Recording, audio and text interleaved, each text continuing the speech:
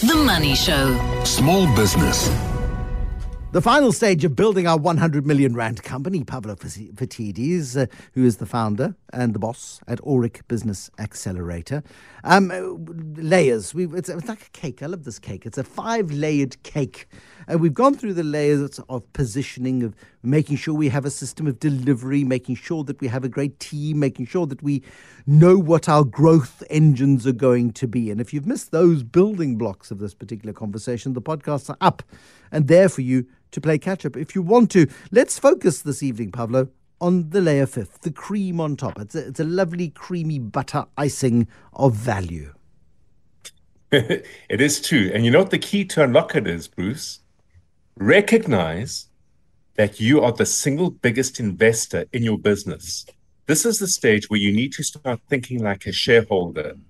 Because if you start thinking like a shareholder, you're going to take yourself out of the day-to-day activities, the hustle and bustle, the battles that you're fighting out there in order to keep the business sustained, grow, motivate your team. You're going to start looking at your business very, very differently. And the best way to put this into a context is to think about how you make a decision around buying any share on any stock exchange. There are 3 things you want. The first thing are dividends. The second thing is capital growth. And then the third thing is the ability to trade that share. And those 3 views on looking at your business will change the way you behave and act in your business to lock in your value. So many people go and work in their businesses and they don't draw a salary. They might occasionally pay themselves a dividend. They've got to eat. They've got to survive, I suppose. And so they'll pay a dividend, and they may do it from a tax perspective because it may be a bit more efficient. And certainly let's focus in on dividends first then, because that, of course, is ensuring that you're not just going to do whatever it is that you're doing as a drudge, as a freebie. You actually are getting some sort of financial reward. Yeah, completely. You know, dividends really in owning a share are really like income in a business. So your income in a business comes by a number of means. It's going to come through a salary. It's going to come through bonuses that you might pay yourself if you believe you deserve them, or if you, well, you just can because you might be the boss of the business and you simply decide you're going to pay yourself a bonus. Or it's going to come through dividends. And in order to grow income in your company, if you've built the business in a manner that we've spoken about, and based on last week's conversation, if you've got a good growth strategy in play and you're managing growth in your business rather than simply hoping it's going to appear, you're going to be growing your income. And locking in your income is essential here, Bruce, because if we started this business, 20 years ago, because it was a 20-year plan, the way that your customers behaved, what mattered to them, the problems that you were solving for them, the experience that they said they wanted in order to support and back you has changed dramatically. If you think about the environment we're in, we've got inflation, we've got interest rates, we've got unreliable energy supply. Incidentally, that is now global. It's not uniquely South African. So for once we won the competition, we came first in the Olympics of ensuring that we create unreliable electricity and unreliable power.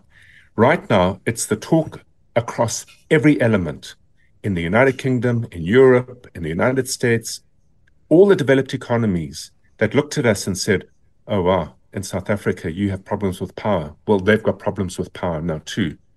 And what this does is it changes the circumstances for you, but it also changes the circumstances for your customers.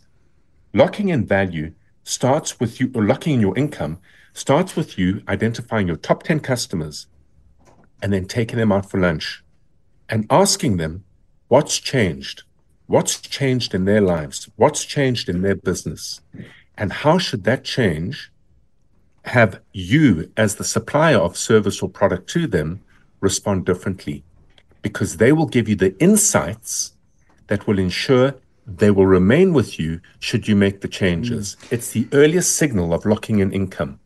Absolutely. And because those dividends are going to be absolutely critical. We talk about how you should behave as a shareholder, and not only as a shareholder, but the chief cook and bottle washer of your business. It's up to you to ensure that the value is being added. And the only way you do that is by gathering intelligence.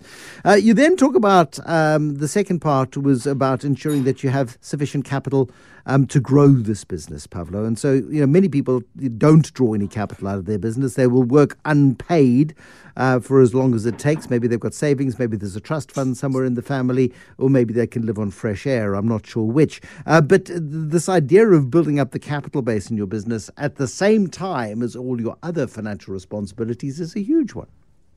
It's a huge one, and people never focus on it because of a couple of reasons. Most people look at their businesses by way of an income statement more than anything else. The income statement says what your sales are, what your costs are, and what your profit is at the end of the day. And most people running businesses, working in their businesses, look at their businesses like an income statement. It creates an income statement mindset where you define your growth by way of your revenue growth from year to year to year to year. And capital is a tricky thing because the way that capital comes about in a business is it comes about largely in the valuation of the business. If a business today is worth, let's put a figure to it, 20 million rand, how do you get the 20 million rand to be 50 million rand 5, 10, 15 years down the line? You need to understand valuation. And valuation is all about ensuring for the buyer of the business that tomorrow will look as good as it does today, rather than promising that tomorrow will look better than it does today. So there are a couple of things you need to do, Bruce. The first thing is, if you've got really good suppliers, so imagine your business is a branded agency, a branded distributor. You went and you secured, what's a brand that you like? Any brand. I dare not suggest any brand that I like because somebody shouted at me the other day because they accused me of favoring one brand over another. So now I no longer disclose anything personal. I like big pens. Big pens. Okay. I love big pens. Those orange big pens. The ones that the child could do a handstand on. Those ones. Yeah, and if I'm not wrong, that's a French brand. So let's say you had secured the agency rights for big pens. What it means is in that supply agreement, you need to revisit it. And the revisitation of it needs to ensure that, firstly, you have a long-term right in order to distribute big pens. And most importantly, you have the rights to be able to cede that long-term relationship to a potential acquirer of your company on fair terms and conditions. It hasn't been 1 or 100 or 1,000 times where I've worked with a business owner who's looking to get to a point to exit and suddenly realizes that his or her ability to transfer the rights of the product that they've so successfully represented in South Africa are not transferable.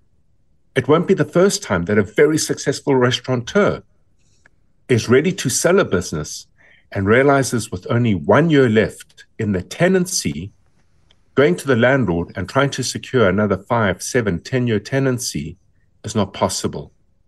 If you don't get this part right, and supply is the source of all your value, in effect, the 5, 10, 15, 20 years that it's taking you to get to where you are means that you have lost the opportunity to monetize all that risk.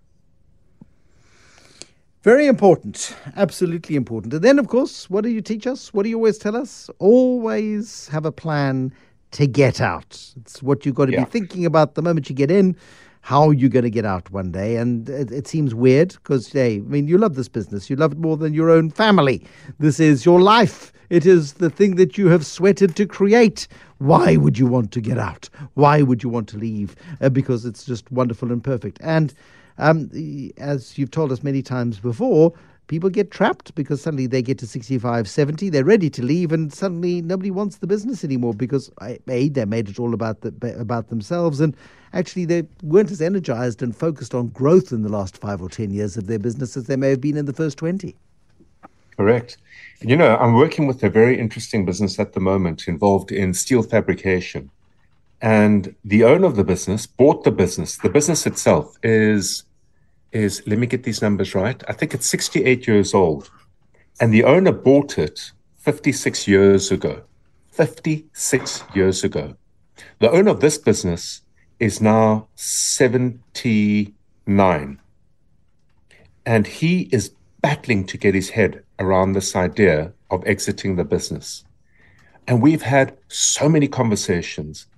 And the most interesting thing has been, Bruce, the reason he's battling is because he's terrified of the day after. And he turned around and he said to me, after about 7-8 hours of discussion, I wake up and then what do I do? So it takes a lot of guts to recognize that this is the final destination. And unless that business can function and operate without you, because you will be deeply, deeply scrutinized by any buyer, it means you won't be able to trade it.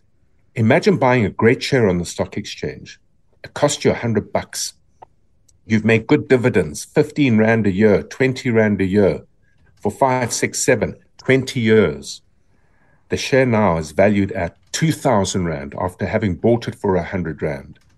But there's no one in the market that can trade it nor wants it because it's simply untradeable. It's no different to business. It's the reason by far that around 95% of all companies start, despite the success taking them to where they are not exitable. They're simply closed because there is no one who can buy the business for fear that in buying it today, with you gone tomorrow, the future will not look anything like the past. Pavlo Phitidis. Thanks, Pavlo. He is the founder at Aurik Business Accelerator. Business wisdom for nothing on The Money Show.